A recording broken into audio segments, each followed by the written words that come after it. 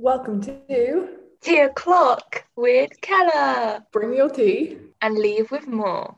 Hello, welcome back to another episode. A very exciting literary episode as well. It is today. Yes, it feels like it's been a while since we've had a bookish episode. Well, I suppose in a way we had the Shakespeare episode. Yeah. Well, we didn't really talk about the actual script as such, but No, we talked about the plot, the themes. yeah. So we're bringing out the heavyweights on this You're actually. but on this season, yeah. No more. When you think of when we started out, we were talking about those trashy Christmas films, and now we're like Wuthering Heights. Oh, sorry, just give it away. Well, it will say in the Yes. Yeah. We came from humble origins, humble beginnings.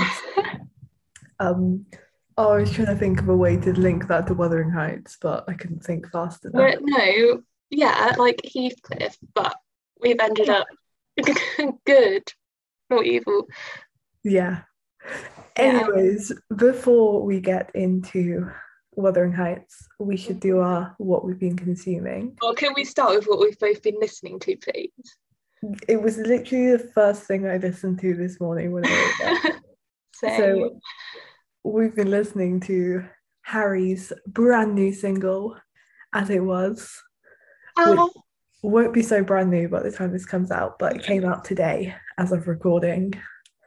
So yeah, that's very exciting. I kind of did cry though, listening to it. Like, not out of like happiness, out of kind of sadness, but also kind of happiness. I don't know. You think it was the lyrics? Because the lyrics are actually really sad. It's got like really kind of sad lyrics opposed to this like really kind of poppy, upbeat kind of vibe to it. And I think it just half asleep this morning, it just hit me somehow, and I was just like crying, and I was like, I haven't even got out of bed yet. Yeah, I was like literally relate, because that's me on the inside. I'm like, and I'm just going about my business normal, like Harry bopping around. So I just thought the video was actually amazing. That was my favorite thing. Even the song, just that video, his outfits were just exquisite. The vibes were immaculate. They really, really were. Like, I know, you can just tell how much thought has gone into everything, and it just looks so amazing, and I'm very excited for new music. Yeah, because I didn't know what to expect, because I was talking with my housemate Bex about this, and we were saying, literally, how can you get better than Fine Line? Where do you go from here? I know. It's Fine Line. I thought, I'm going to lose it. And yeah, and again, he managed to do a different sound. It's a bit more indie, would you say?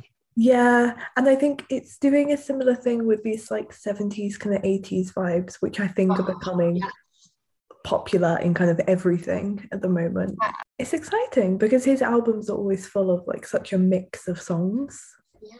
So I'm excited to see where it goes. Because the thing is as well, which I already said to you, because I do really like this and it's growing on me, but it's not my favourite compared to Fine Line songs. But then again, it's only just come out. Yeah. But anyway, when we think about how when Lights Up even came out, I really liked it. But of the whole album, that's definitely not my favourite at all. So if it's similar with As It Was and the actual album, then who knows how good the rest of the album will be. It could be spectacular. I know, definitely. I think it will be, because I think that's a similar thing for most albums. Those kind of single that's released often doesn't become the most popular song off the album. It's good for it being a single by itself, but then there's still some other really good gems hidden in the album. Oh my god, I just can't wait. May 20th, let's go. I'm counting down the days, only a couple of months. I already said to my housemates that we're all having a Harry listening party on that day. That's going to be amazing. Yeah, I haven't said this to them, but I also think that we should all dress up as Harry. Oh my gosh. Okay, one of you needs to be Harry Styles' album. One of you needs to be Fine Line, and one of you needs to be Harry's House. I know. I'm going to tell them that we're doing that. I don't think they'll like it though. sorry, anyway, you carry on with what you've been watching and reading. Okay. I've been watching actually all of the Harry Potter films. I've managed to rewatch all of them within like the past 2 weeks. Oh. For uni, that's the excuse anyway. I actually did have to watch them for my module. But I watched them in a really weird order because I watched 4 and then to the end and then watched 1, 2, and 3. I think just because I knew 1, 2, and 3 so well, I was like, okay, I don't really need like refreshers of them. So I just watched the end ones because I thought the end ones would be the ones we talk about more in class anyway, because they're a bit more kind of gritty as such. So I was like, oh, if I don't have time, doesn't matter if I don't watch the first 3. But then I just ended up, any time that I would like go to watch something, I just watch like half an hour or so of a Harry Potter film. So that's been quite fun. And then I've been reading, for anyone who's keeping updated with my progress on Girl, War, Another, that has not changed at all. Okay. But I have successfully finished Fight Club and Wuthering Heights, obviously. Really enjoyed Fight Club. It was something a bit different. Kind of saw the big plot twist coming, but still enjoyed it nonetheless. So yeah, that's me. What about you? Okay. I have been reading. I think I didn't mention last time that I reread Am I Normal Yet by Holly Bourne. Did I? I don't think so, no. I didn't, because I read a slew of books for this one assignment for uni. And that was one of my favourite books in my teenage years, like later on. And I love Holly Bourne so much. I've spoken about her quite a few times on the podcast. And that's the first book in the Spinster Club series. And there's 3 books all about a different girl in this friendship group at sixth form. And I think it's really good for readers of all ages, or from late teens onwards, because her writing is so fun, so accessible, and she talks a lot about feminism, but doesn't shove it down your throat, but it's really good. I think she taught me what it means to be a feminist. And the first one especially is amazing because the protagonist, Evie, has OCD and GAD. And I think Bourne is really good. She's done her research and it's such an accurate picture that she paints of it and doesn't glamorize it at all. So I think it's a really important read. But it's really funny as well, and it's about relationships, dating. So I love that book. I really recommend it to everyone. And I have been watching, I've actually just finished watching the 2nd episode of Watership Down, the Netflix BBC one. I think there's 4 episodes and they're all quite long. But yeah, that has been very fun for me because I've just finished writing my essay on Watership Down and decided to actually watch it because I did really like the book. And it's so bizarre watching it. I don't think it works. I think it's hard because I don't know if it's silly, but how do you keep track of who is who? Because the rabbits aren't that different. Because when you see it written down on the page, it's so much easier to keep track in your mind and just see who is who and it says. But it doesn't always, because I have the subtitles on, sometimes it says, Hazel says, but it doesn't always. And I'm just like, what? I don't know. And I think also because they've had to add more events in and more drama in the series, because in the book there is drama, but there's a lot of walking about, going from place to place, and then other stories put into it, or storytelling. So I think when you bring it to TV, you have to bulk it up a bit more. But I think it's really nice reading the book about how tranquil it is, and the moments of tranquility amongst all the tragedy.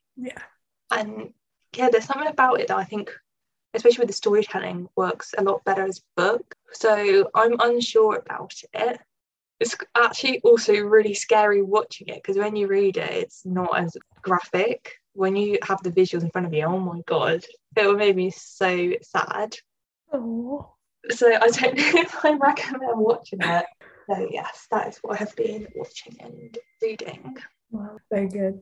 And obviously we have both also read Wuthering Heights this week. It was my first time reading it. Was it your first time as well? My first time reading all of it. And actually, I have a confession to make. This is the first time I've like ever like properly come into contact with it. Like I haven't seen a film version of it. I hadn't read the book. All I knew about it was that it involved someone called Cathy and someone called Heathcliff. Yeah, but when we did Frankenstein, I hadn't read that or seen that at all. So yeah. I mean, you know about all of these literary greats, but when are you supposed to read them all? Exactly. It seems like within the minute from like, I don't know, the end of A levels to showing up at uni to do English Lit, you're meant to have read every single classic ever. But that's not possible. I could reel them all off and give a short, vague synopsis, but I just don't have time for them. No. And obviously they're kind of difficult to get through a lot of them with old ones. So no judgment from me at all. No. I mean, I hadn't really read it before either. So I'm glad that we both have now. Yes, exactly. Another one ticked off. Would you like to give a little synopsis? Okay. I love how I was about to ask you. I was like, no, it's finally my turn to do one. Okay, yeah. So Cathy and Heathcliff are the protagonists, the star-crossed lovers, if you will. And it's set on the Yorkshire Moors and Wuthering Heights, which the person in the audiobook was saying Wuthering. And I was like, oh no, am I saying it wrong? But anyway, so we have that and Thrushcross Grange. That's a mouthful. Yeah, probably messed it up. But yeah, so those are the two houses, estates, of which they live on. And essentially, Cathy loves Heathcliff, but thinks it would degrade her to marry him. And he hears her say about the degrading part, so he goes off really angry, and she marries Edgar Linton. Yeah. And then Heathcliff comes back, and he's got all this money now, and you don't know how. And he decides to take his revenge, and he runs off with Edgar's sister, Isabella. And they get married, and he just treats her like rubbish. And then he does come out and see Catherine, and then they kind of make up, and then she just dies in childbirth or just after childbirth. So that's the whole first half pretty much, while her dying is just in the second half. And so the second half is more about the next generation, and Cathy's child grows up, and she's also called Cathy. So it's confusing. Not confusing at all. Just where it gets more confusing. Because then her cousin Linton is Isabella and Heathcliff's son. Yeah. Isabella ran away. So she runs away eventually. And then, so Linton comes back and he has to live with Heathcliff. Yeah. And then, so Cathy and Linton end up falling in love, supposedly. But a lot of it is orchestrated by Heathcliff. And then he essentially traps her into marrying Linton and keeps her in the house. But and her dad dies as well. Yeah, and Linton is also a really sickly child. Yeah, and but they're like 16 at this point, so it's not. He dies too. And meanwhile, there's Catherine, the original one. Her brother Hindley, who is quite evil at the start. I mean, to Heathcliff, but then kind of becomes friends with him. Yeah. But he's really drunk and he dies as well. His son Hareton, who Heathcliff has raised, ends up. Him and Catherine end up marrying right at the end as well. And the whole thing. Heathcliff dies. Oh, yeah. So Heathcliff dies at the end as well. And then, so Nellie, the servant, she's the one recounting the whole thing to Mr. Lockwood, a visitor who's paying rent, staying at. Yeah, and then he seems to somehow, does he own Thrushcross Grange at the end? Yeah. He's set it up as like a boarding house or like a hotel. Yeah. Oh no. Yeah. So actually, it's those two really telling the story the whole time. Sorry, that was not short at all. No, but I think it is a very kind of weird, complex story. Yeah. And I think it doesn't help with like the complexity of the doubling of the names. And because also they switch between addressing them by their first name and their last name, and so many of them are called Earnshaw and Heathcliff and Linton. Well, that's basically the only names, apart from Nellie, who's Ellen Davis, I think, and Mr. Lockwood. Yeah. Because, of course, Heathcliff was kind of like an orphan who they brought in and kind of looked after, but he had no name. So they gave him the name Heathcliff, but like he didn't have a surname. That was like just his name. And of course, his son, Linton, is given the surname of his wife. But then, so he's Linton Heathcliff, which is confusing. And of course, then Cathy marries him, little Cathy. So he becomes Catherine Linton Heathcliff. I don't even know.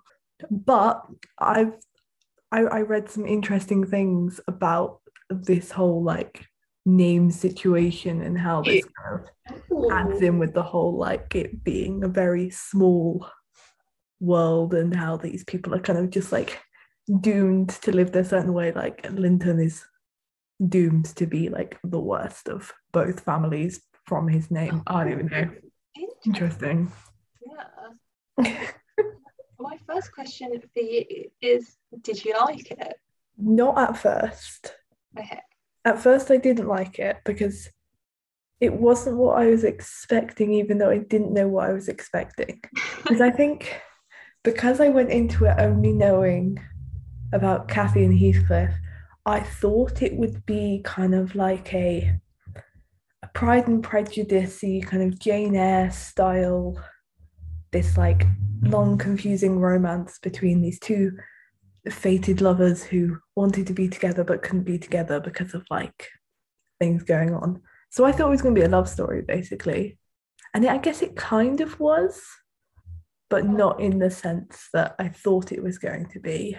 So I was very much like, when he just like runs off when he hears that she's like, no, I can't marry him even though I love him. Does he hear the fact that she loves him at that point? No, because he runs away first, doesn't he? And then she finishes her sentence. So that gives you the moral of, if you're eavesdropping, at least eavesdrop and listen to everything they say. But I think I grew to enjoy the story because it was interesting, kind of seeing all the relationships between the characters. No, so I think in the end, I did enjoy it. It's maybe not my favourite of like the classic books as such. What did you think of it? I didn't like it. And I feel bad saying that because I so wanted to. And I know so many people love it and it's a really important book for a lot of people. So I'm not going to spend the whole episode slating it. I'll just state reasons why I didn't enjoy it as much as other classics. But I still have a lot of respect for it. Yeah, I think I'm the same with you. Like it's very kind of middle ground. I think I'd enjoy it if I maybe had to study it. Yes, I agree actually. Yeah. Anyway, sorry, carry on.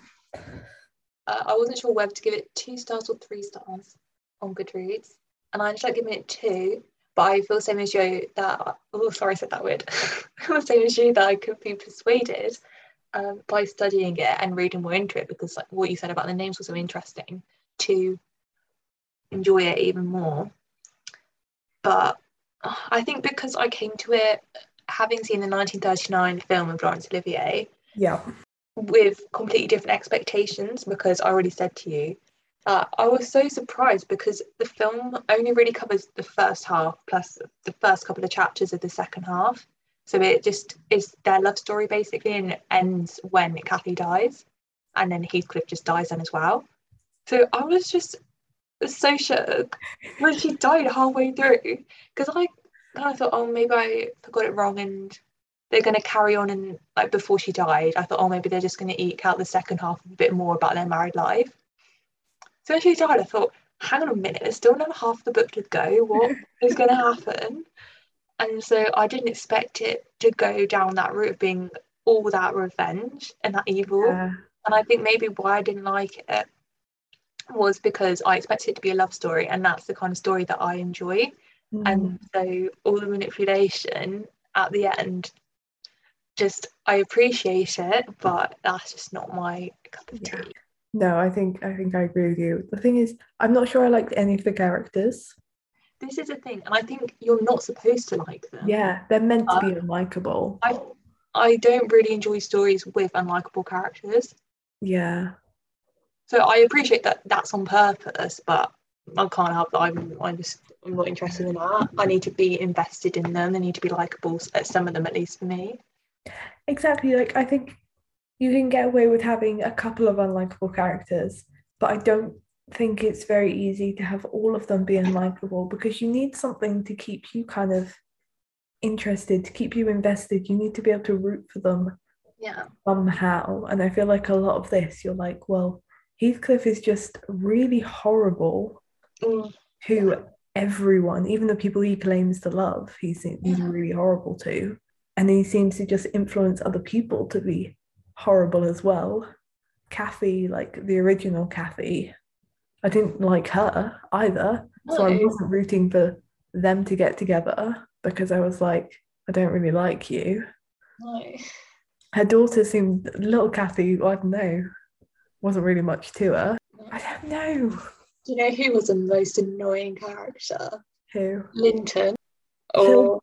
Thinking I could just, It was even, I loved him. As soon as he turned up the first time, I was like, oh, finally a character I like. Beautiful. And oh my God, as soon as he went to live with Heathcliff, I found him so irritating, especially with the audiobook. He sounds so whiny. I can't. I could just imagine him, this like just sickly, whiny child. And I'm like, why is like, I'm going to call her Little Kathy. This is how I'm going to distinguish between the Kathys. I was like, why does Little Kathy always keep secretly running off to go be with him in the evenings and spend time with him? Like, why? Like, is she just taking pity on him? I don't know.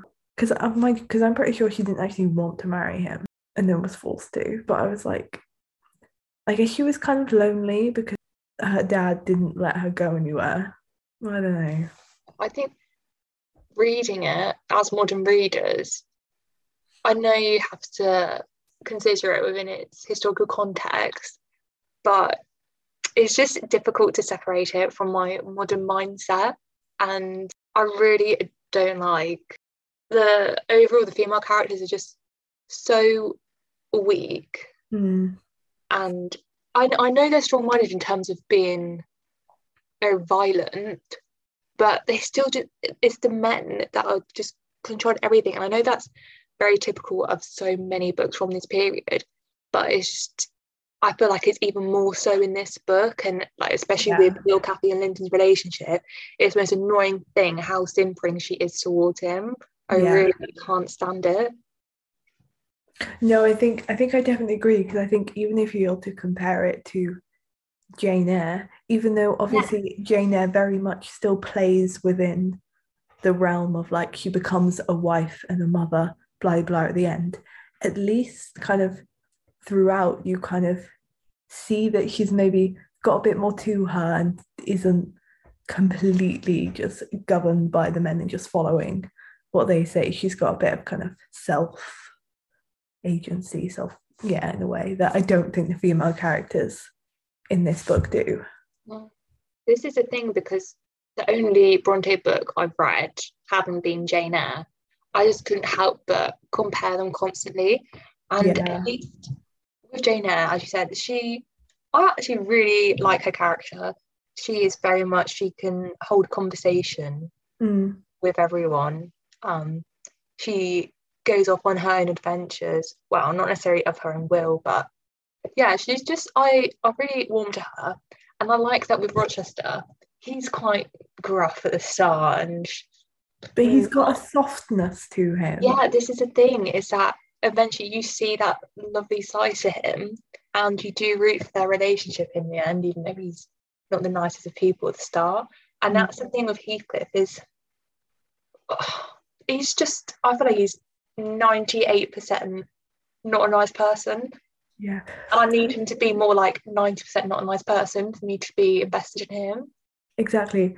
Which is why I was so confused reading it, because I was like, why do so many people kind of hold Heathcliff as being this amazing, I don't know, masculine kind of guy. I was like, why do so many people be like, oh my god, Heathcliff, you know, like he's always at the top of those lists with like 18th, 19th century male protagonists. People love him, and I'm like, he's absolutely horrible. Why?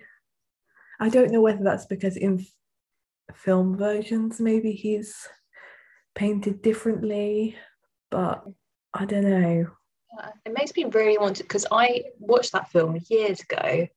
I really want to rewatch it now because, yeah, it's so intriguing because I feel like he wasn't that bad in it. I think they romanticized it a lot more, especially because they did make it just straight love story of her dying in the end. And it's so cute. Well, it's not cute, but at the end, Heathcliff goes out into the snow and then they're just found together. And I'm like, oh, that's nice. No, because even at the end of the book, I think Nellie says something about how she hopes that Heathcliff and Cathy have now been reunited as ghosts and are kind of living happily in the afterlife together. She seems to have no bitter feelings towards them. And I'm like, okay, that's a nice romantic kind of way to end it. But I don't... I'll tell you what it also reminds me of, just very generally speaking, the whole story. Great Expectations. I don't know if you thought that's another one which I have to actually confess live on air that I haven't read nor watched. In all fairness, I haven't fully read it. I had to read some of it in secondary school, but I watched it all, so I'm not that well versed. I really don't know my difference. I know, like to their elements, but carry on. But yeah, I was just a bit upset because I was expecting a very similar trajectory in terms of Pip gets a lot of money and goes off and becomes this gentleman. So then he can come back and be with Stella. And I thought that would be the same as with Heathcliff, and Pip's actually a lovely person. I'm talking about him as if I know him. But with Heathcliff, there's just a bit lackluster and there's no subplots, really. It's a very self-contained, intimate story. Yeah.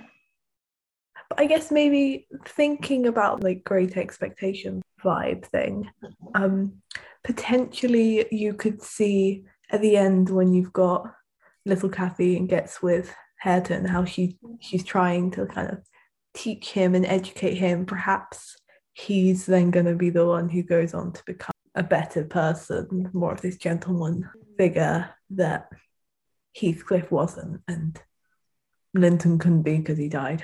So potentially that's the redemption arc. I think one thing I do like about the story is what you've just pointed out. I think it's actually quite interesting to have it in two halves and two sets of generations, and to draw parallels between each set of characters, like both the Cathys and Hareton and Heathcliff, and I suppose the Lintons maybe. I really like that Hareton has a different ending to Heathcliff and the contrast between them. And I think that's something that she does really well, is to have so many parallels throughout. And it does feel kind of repetitive, but I think it's all part of what we keep coming back to with the intimacy of the book, it purposely being so claustrophobic, because it is this revenge narrative and about being trapped. So it makes sense that structurally it does match that. Yeah, I think definitely. Yeah, and the text itself makes references to that when it's talking about the descriptions of the different characters, and especially when describing the younger generation, what traits each of the characters of the young generation has. Like, oh, got her mother's eyes, but everything else looks like the father, blah, blah, blah. But yeah, I think there definitely is this kind of overall theme of like the entrapment, it being this kind of little world by itself. And I think even in a way, I don't know, I'm just thinking of this on the spot, with how the story is told, it's told to most of it is told to Mr. Lockwood whilst he's trapped in bed because he's ill, after going to the heights. So it's kind of, I know, it's all there. Exactly. It is just so cyclical throughout, and especially in the ending, and all the deaths. There's just so many deaths. The plot's constantly repeating itself. Yeah. It's as if the ultimate revenge isn't even what Heathcliff enacts. It's just that the whole characters are doomed to the exact same fate, I think, regardless of his actions. Yeah, exactly. I think that's one of the big things, how these characters are doomed to these ends. And I think They just all die. having this repetition, even just explicitly by the names, the repetition of the names shows that these characters, they haven't got a choice. And I guess you could maybe look into the fact that Hareton, he's got a completely different name. Of course, I know he's a Linton, but potentially because his name is so different to the others, it's not a repeated name. It's a brand new name by itself. He's done what Heathcliff couldn't, because of course Heathcliff had his brand new name by itself, but he kind of was doomed to this downward spiral. But Hareton wasn't, maybe. That's such a good point. Because he's still aligned with Heathcliff and Hindley in terms of their all H names. Yeah. But it's still very different name. Yeah, of course, all of those three with the H names. Yeah. Even like Edgar and Isabella, E-I, very similar sounds too. Yeah. Mm. Yeah, so there is this claustrophobic feel to it. Yeah, absolutely. Even in terms of, if you had to actually map it, they don't move a lot. You don't find out anything about what happened to Heathcliff when he went off and made his money. You just don't know. You're very blinkered as to, I mean, even the mall, you don't particularly see them on it. You more so hear that they go outdoors, but the majority of the action happens in the two houses. Which, I mean, it's literally in the title. Like everything is contained to and revolved around the houses. Yeah, definitely.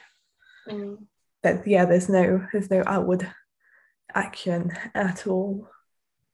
But then again, it's not really a novel about action. No. Which I guess is kind of opposite to what you would expect, I think, of a revenge story. Yeah. I guess you could say that obviously like Heathcliff is kind of acting within the house, acting by not allowing the others to act. Yeah. Maybe. Also, the perspective is so blinkered of the story. It's interesting that it's Nellie who's telling it to Mr. Lockwood, and Mr. Lockwood is essentially like the reader. Yeah, I wanted to ask you about that, what you thought of the narrative form. Yeah, it's interesting, isn't it? Because I don't know why before reading it, I just felt like it was going to be written in letters. I don't know why, but yeah, I feel like that would have made a lot of sense. I could imagine like letters, maybe between, I don't know, like someone next in the generation. Like it could be whoever's left, like Hareton and little Cathy's child, like looking back on or a diary, even looking back on a diary, reading it.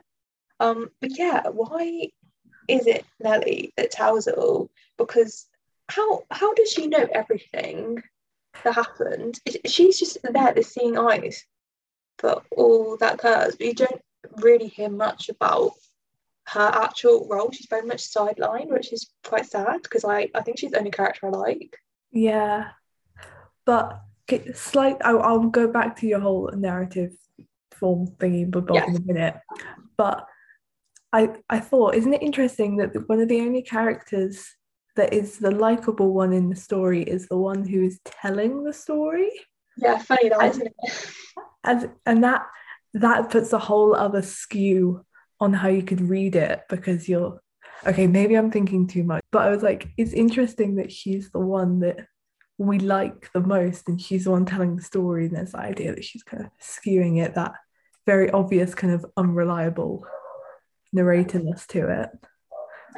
But then going back to the other bit, I think it is interesting because she's the sidelined one. She's the one who is part of the family without being part of the family. So she's kind of the the outside view of the family, but she's a servant, she's a housemaid, she was a nurse, like a baby nurse, nanny, that's baby nurse.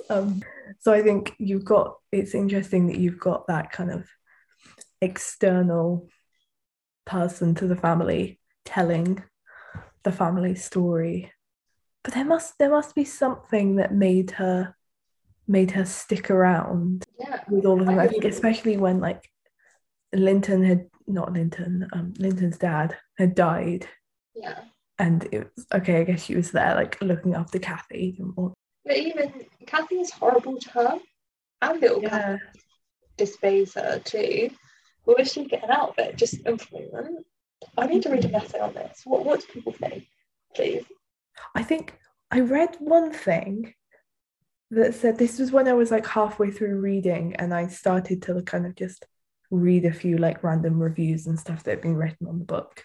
And one of them said that Nellie could have potentially been in love with Heathcliff. But then thinking about it, I couldn't see any evidence of that really when I was reading it. But I was like, okay, that's potentially maybe a way. Or maybe it's just purely because maybe Nellie didn't have any family of her own. So she wanted to insert herself in some kind of family form, and she just happened to be stuck with this very dysfunctional kind of family that she was in. She just kind of craved being part of it, potentially. I don't know. One thing I do think about Nellie is that she's in no interest in comparison to Heathcliff, because she is obviously of a lower class as well. Yeah. And again, because there's so much about being lower class and having to attain a high status, and how in doing so Heathcliff just becomes such a horrible person. And then we see with Hareton that he can, he is very nice towards the end. Sorry, that's putting it so simply. And educates himself. And then with Nellie, we see that she is so caring and tries to prevent so much of the tragedy within it. And so I think she's like a happy medium between the two. And we see like she started pretty much the same as Heathcliff started off, but yet she's the one who survived it all. Yeah, that is a very fair point. Everyone. Yeah, I think that is an interesting way of looking at it, and a way that makes a lot of sense as well. Yeah. So potentially she's one of the better females in the novel, because I guess, like you say, she tries to look after both Kathys, all of them. She tries to stop these bad things happening, but she kind of can't. She hasn't got the control she needs to be able to. When she offers to run with Kathy at the end, I thought, how old are you at this point? I thought surely you must be. I know. Another thing, you've got to run. She does make a few references of how old she is, but I think that's kind of to help us with plot, with like the time going along. But she must have easily been like 50 or so by the end. Yeah, I reckon. I just thought of another couple of things about Nellie. I think it works well with her as narrator, because as much as I said that I think it could be interesting to read some diary entries, whose diary is, who knows, but I think it increases the sense of claustrophobia, because if you had someone that was, maybe if it was a third person narrator, then that's no one else claustrophobic, because it's more omniscient, it's much more withdrawn from the text. But you need someone who can go between the houses and have their perspective. Exactly, and she does just that. She's immersed right in the middle of the two houses. She doesn't belong to just one. Like, her job changes, so she kind of changes living in either house. So she's able to kind of be a third person narrator in a first person form, if that makes any sense, which I guess actually thinking about it, it does. Yeah. I also just thought about how, forgive me if I'm wrong, but I feel like you don't even get a lot of description of the houses. No, I think there's more description of the weather and the kind of maybe the mood and the feel of these rooms in the houses and these kind of moments where all these characters are together, but not actual descriptions of what the houses look like, apart from the bits where it's talking about the doors and the windows being open and the plants and stuff. So it's more, I think it's like the people make the houses and a part of the houses. It's just so focused on all the windows, as you say, in the house, looking out the windows, trying to get to the moor. Such a contrast between being inside the house staring out a window and being on this windy moor that just get blown away. Mm-hmm. I know I keep returning to the same point, but it is actually fascinating. I'm starting to like it more, thinking about just how incredible and overwhelming the sense of entrapment is in the novel. Yeah, I definitely stand by the point. I don't actually know whether I said this point earlier, but I think it is one of those that I think the more you are to read it, the more you are to look into it, the more interesting and like complex and how much more you like it. That's why I think it's so studied, because you're able to pull out all of these things from it. But I think just from us just reading it for the first time, if like we weren't English lit students, I don't think we'd maybe enjoy it as much. Yeah, I completely agree. Because now I'm thinking of other comparisons, which I think is helpful to do. And I'm thinking, oh, do you know what? I actually am getting quite drawn to this now. I wanted to go back and analyse bits of it, because I'm thinking of placing it more in a Gothic context, and thinking about The Woman in White, which I know is a bit later on, not that Gothic, but there are so many Gothic elements to that. And I'm thinking there's just a lot of parallels again between those two texts, and I can see elements of Wuthering Heights creeping into and influencing that text, and just all of the sounds, especially so many creaks and moans, that kind of thing. And I think it's a super interesting text of the Gothic genre, and especially the Gothic presentation of these women and the woman being aligned with the moors and the winds. Yeah, definitely. I think it really can be read as a Gothic text, and as a text of kind of haunted houses, and even from like the mentions of ghosts and things throughout. I mean, there's a literal ghost. Mr.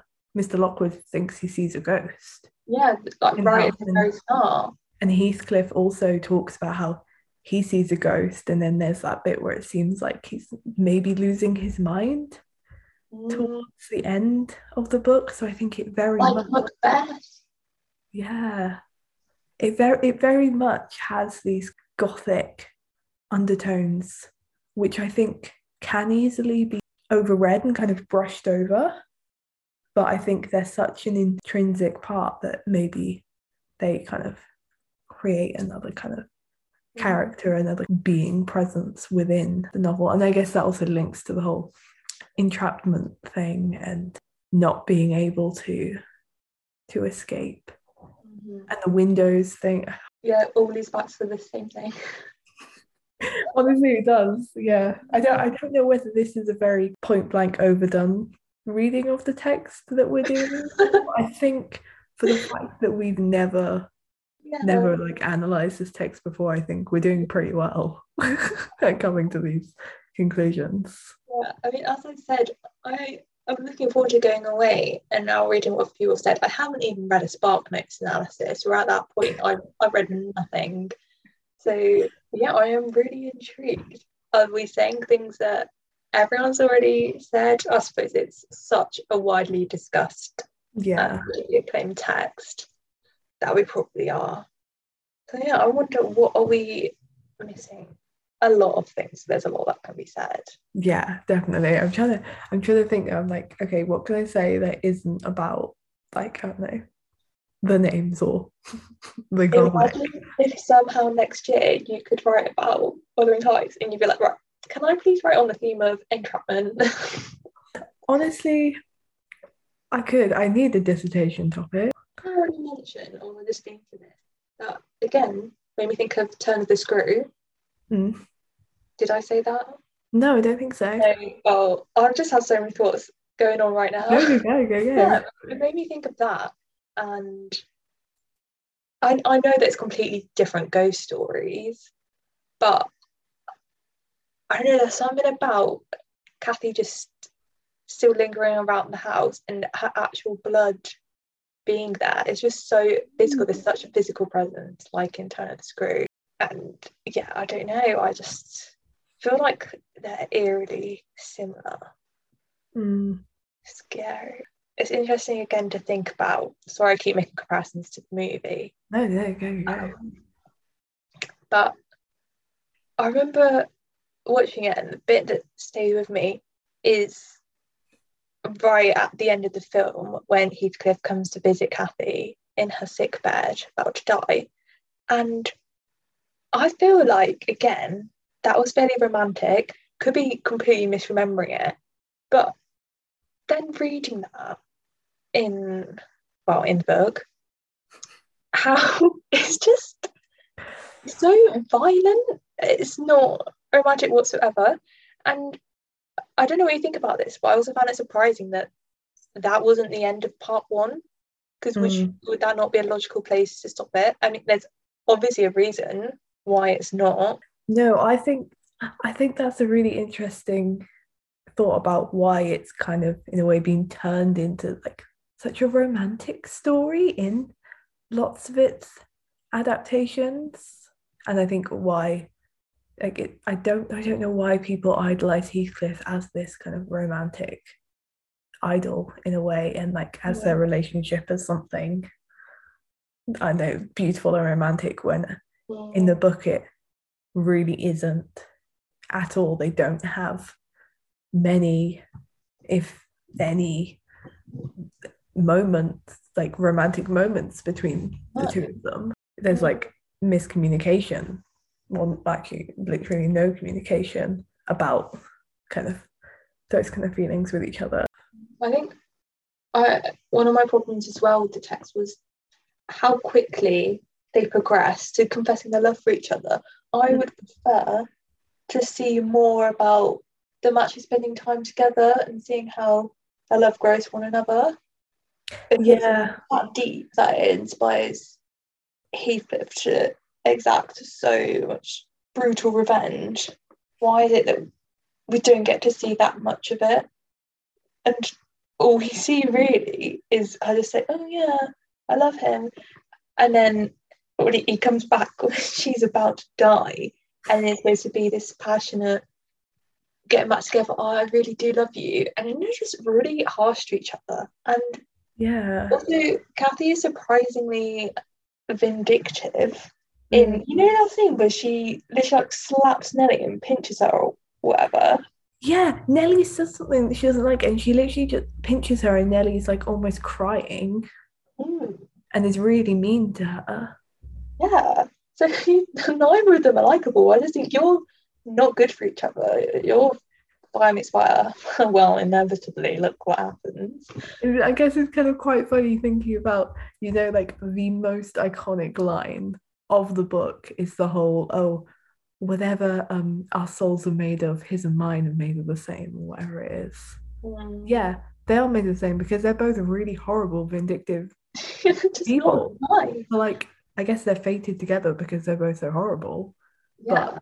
And I guess that's not normally the couple you root for in these books. So it's like, it's interesting that she chose to write a kind of mini love story between these two really horrible characters. Yeah. And I guess maybe that just shows by like the media kind of turning this into this big romantic story, just shows that that's what people want, and kind of it romanticizes the bad, not actually that good romance. Yeah. I don't know if it's because of big stars being in films like Laurence Olivier being in it and him being this heartthrob. Was he back in 1939? I guess so. I mean, have any of the actors who've played Heathcliff whilst playing Heathcliff actually looked good? Because from pictures I've seen, they even make like Tom Hardy look bad. And Yeah. I'm like, at least Mr. Darcy looks weird in the Pride and Prejudice adaptations. Oh, Sorry, that's maybe really harsh. gosh, savage. Oh, but do you know what? Yeah, I think also it's just, this is going to sound really harsh, but I just don't think it's a story for modern times because, as you say, it romanticizes the worst romance. It's so Yeah, exactly. so much heartbreak, and why would you want that? She's literally abused, and well, do you know what? Everyone's horrible to Heathcliff as well.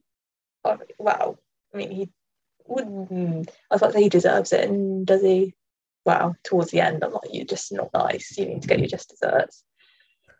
And it just, yeah, it's just so vicious, the whole thing. Why are we idolizing that? That's not something that we should aspire to.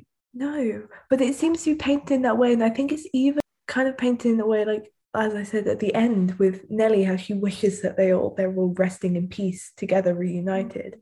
And I'm like, are we meant to read this as a way of being like, oh, even if there are really horrible people who are really mean, you should still want the best for everyone and hope that everyone finds peace and not kind of hold those grudges yourself, because I don't know, you turn into a Heathcliff by holding these grudges and trying to enact revenge on your children. I don't know. Or is it just a way of, I don't know, appeasing people at the end, being like, oh, we just hope that everyone's, happy, living their best lives in the afterlife. I don't know. It contradicts itself. Yeah, I don't know if we're just missing the whole point. Is it that it's a tragedy for everyone, obviously, but they're all victims of circumstance, and it's just the cards that life has dealt them, and it could be very different if, I don't know, roles were reversed, there were different classes, they were in a different state. Well, obviously there's so many possibilities by changing so many things, but are we supposed to just feel sorry for them that because of this one unfortunate incident where Heathcliff overheard Kathy and just ran away before he could hear the ending, that is all to do, they're just mourning these lives that they never had, and it's actually just really sad. Yeah, I'm gonna say, because you could read it in that kind of, look at it as like social commentary on the class, but then again, thinking about, I don't know, of whatever class, surely if you heard something like that, it's probably not the best idea just to run away and hold this giant grudge.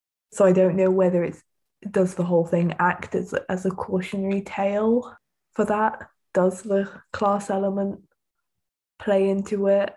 Could it be seen as this, like, I don't know, lower class ruining slightly higher class, or does class just not play into it, apart from the fact that you've got Nellie who can kind of almost be invisible and kind of mold between two? I don't know.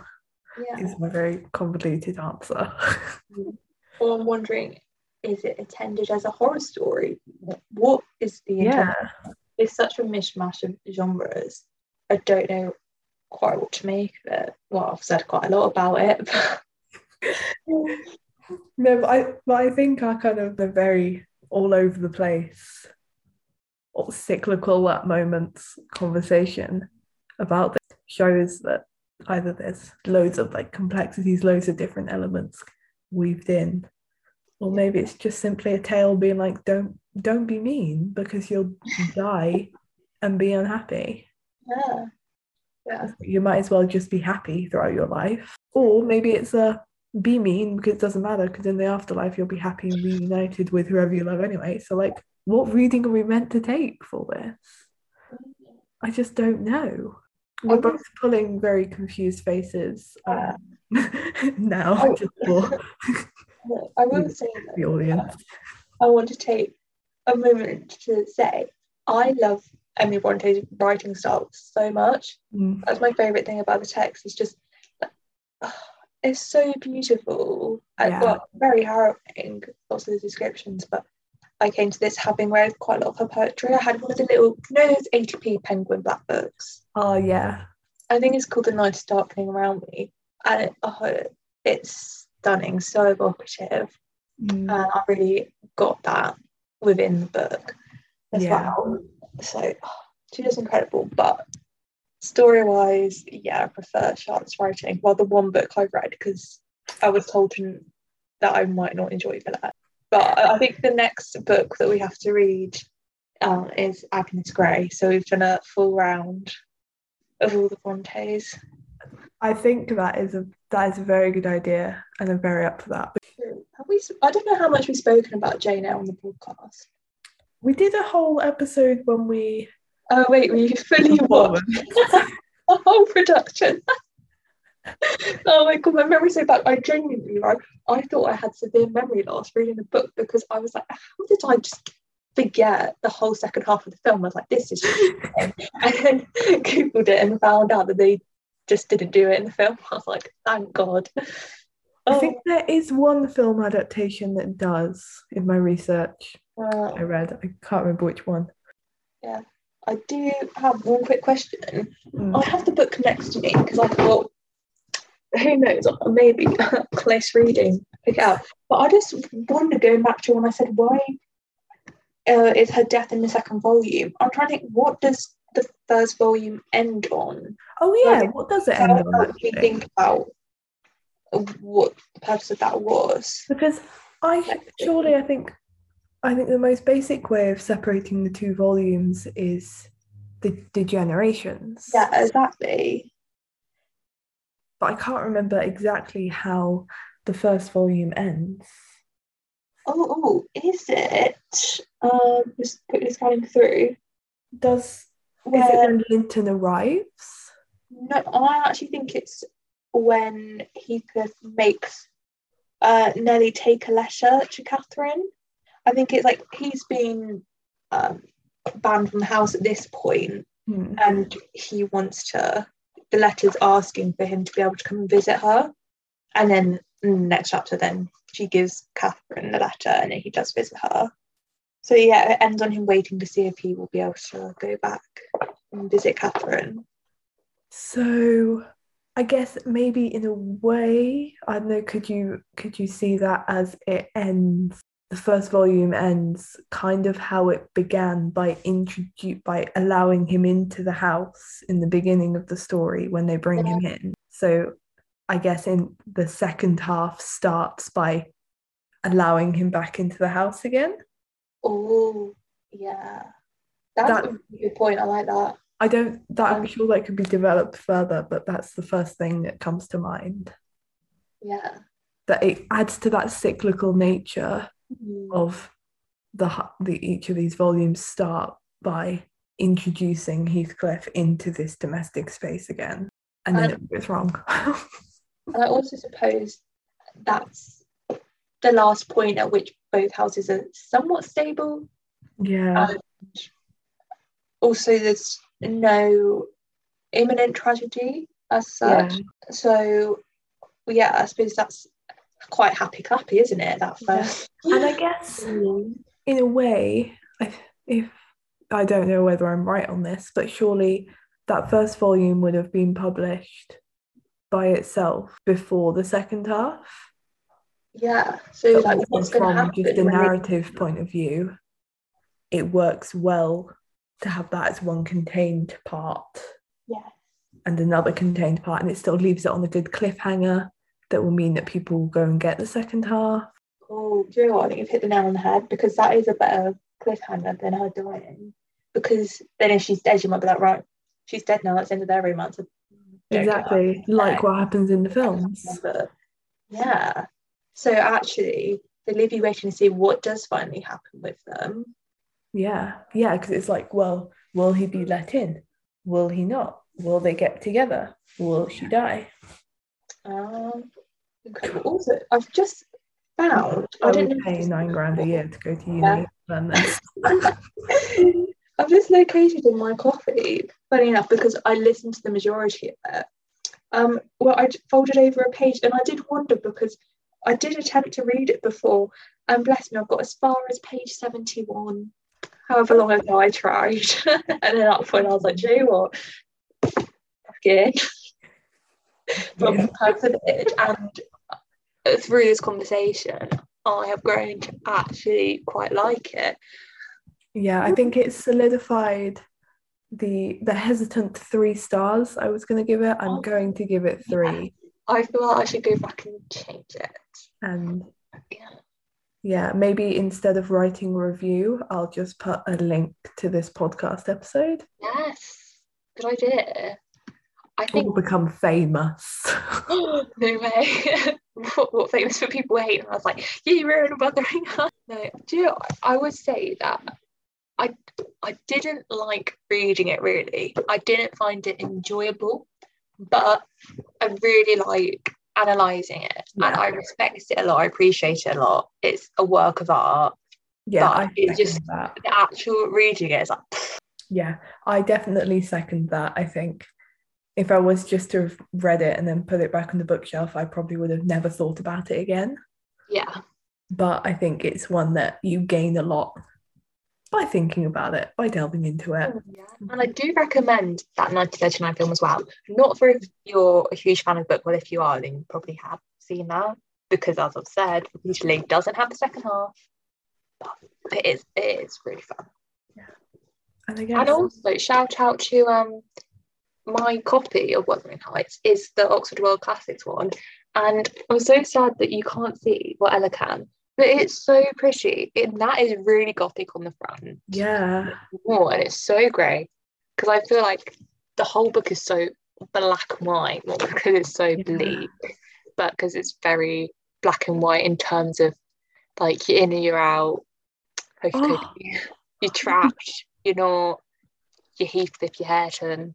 All these parallels. Yeah. You know? So I really enjoyed my black and white cover, like a black and white film. Yeah, I like that, and that's just brought in another element we didn't even discuss.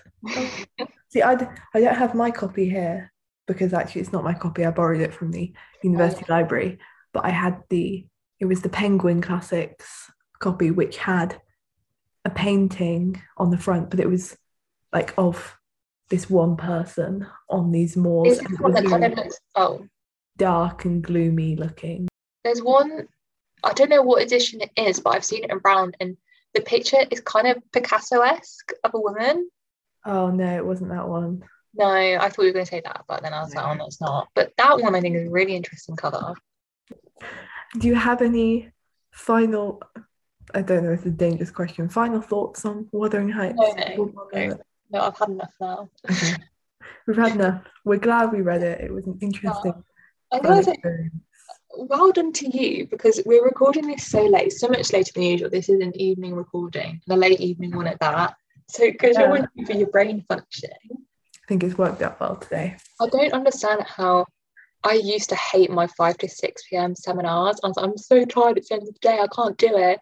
And then it's 10 o'clock and I'm still talking. So like, literally, I know. I'm here and I'm like, just let me inhale some more Bronte. Yeah. Anyways, blonde moment. Who or what was your blonde moment this week? Okay, let me just double check. I can't remember their surname. That's fine. It's Marley someone. I follow her on Instagram. Well, she is the leading actress. Is she leading? I don't know. I'm not actually in the film, but she is in Coda. Marley Maitland, and obviously Coda won Best Picture at the Oscars, and Jane Campion. Actually, is Jane Campion blonde? I don't know, but the director also won. Yes. And how many did they win? Because then Tori Kotzer won for Best Supporting Actor. Wait, Jane Campion didn't direct Coda? Oh, wait. She directed Power of the Dog. I'm thinking of, oh my god, yeah, I'm messing this up. She won for Power of the Dog, but the director, yes, the director for Coda, is also a blonde lady. Oh wait, or was that the director? Yeah, it was. She spoke at. Oh my god, listen, I was tired when I was watching it, let me tell you, because I did stay up for in the UK. Oh, Jane Campion is blonde. Yeah. Who was the director of Coda?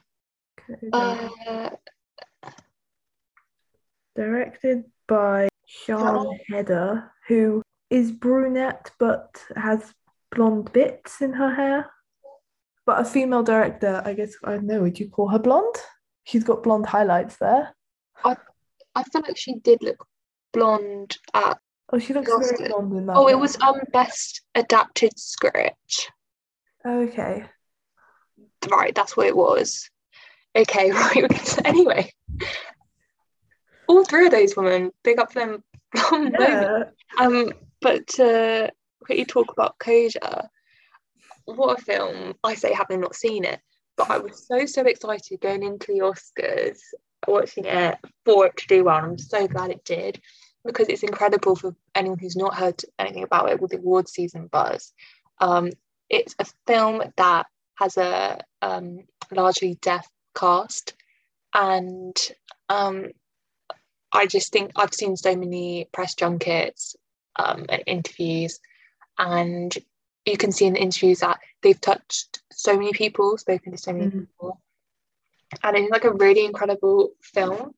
And in an interview, Troy Kotsur was saying about how his wife teaches ASL in high school, and the kids didn't want to do their homework until they found out that he was nominated for an Oscar, and it's like, yeah, okay, right, we'll do the homework.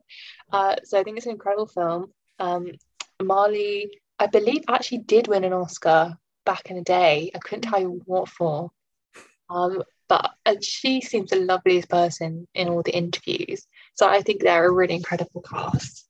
So very excited. Yeah, definitely. So well done to all of them. Yeah. Very exciting, massive. Not well done to me for messing it up. We got there. It's late. It's been a long week. We're good. Yeah. More down. Yeah. On that note, my blonde moment goes to you, because this. Okay, I know you just like shouted out all these amazing filmmakers and everything, but I'm shouting you out because you completed your final term of university, and you're in the home stretch. And yeah, you've been working your little butt off, and yeah, you made it through nearly 3 years of university. So oh my god! Well done. Just my dissertation to go. Exactly. And then you're done with your undergraduate degree. So yeah, goes to you. Wanted to give you a little shout out for that today. Thank you. That's so fun. I say this every time, but this is my favourite episode we've ever recorded. I've really enjoyed this episode because we've been able to properly just try and decode and unscramble and try and make some sense of this, and it's been lots of fun as well. It really has been. It just may come as a surprise to you, but I just love literature so much, especially classic literature. I find it so fun. Love analysing it, and I'm losing my love for it a little bit with the amount of work I have to do on it. But just sitting down and having a chat with you about a completely different book that's not on the course, that I've not had to write an essay on or whatever, it has been so much fun. I've loved talking about it. So thank you. Yeah, it reminds us of why we picked to do what we do. Yes. So yeah, big fan. Yeah. So next time we'll be returning to the film world, and we're going to finally talk about Amelie, which I've been wanting to watch forever. Me too. So I'm so excited. I literally know nothing about it, so I'm very excited.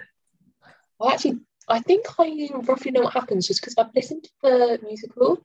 Okay. So I feel like from that, I've got a good idea, but I have not seen it. So we shall see how much I've been able to interpret from the song. Oh, very, very exciting. Can't wait. So we'll see you all in a couple of weeks' time. Thanks for listening to 2 o'clock with Keller. See you next time.